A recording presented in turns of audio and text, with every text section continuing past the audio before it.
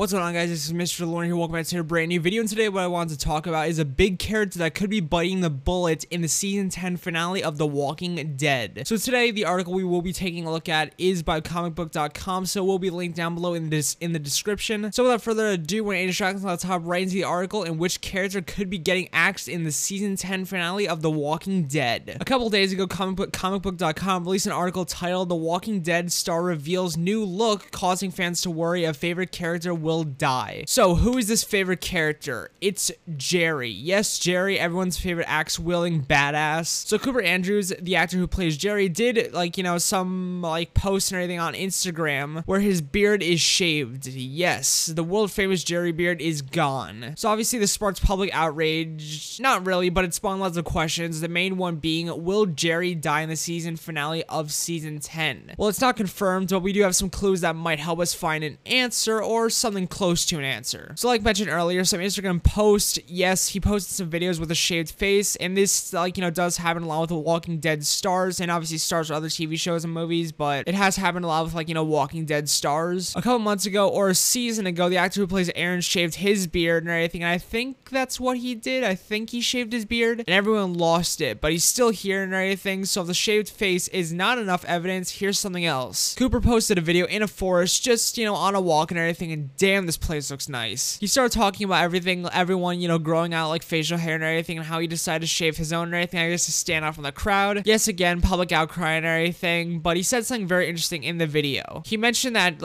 he has not shaved in so long and everything, and that was his only reason for shaving, but then just after that he followed with, well, there's another reason. Since everyone's growing out their beard and their mustache, I figured I would shave mine. It's been the first time in a little over 4 years that I've done it this way, and my face is cold.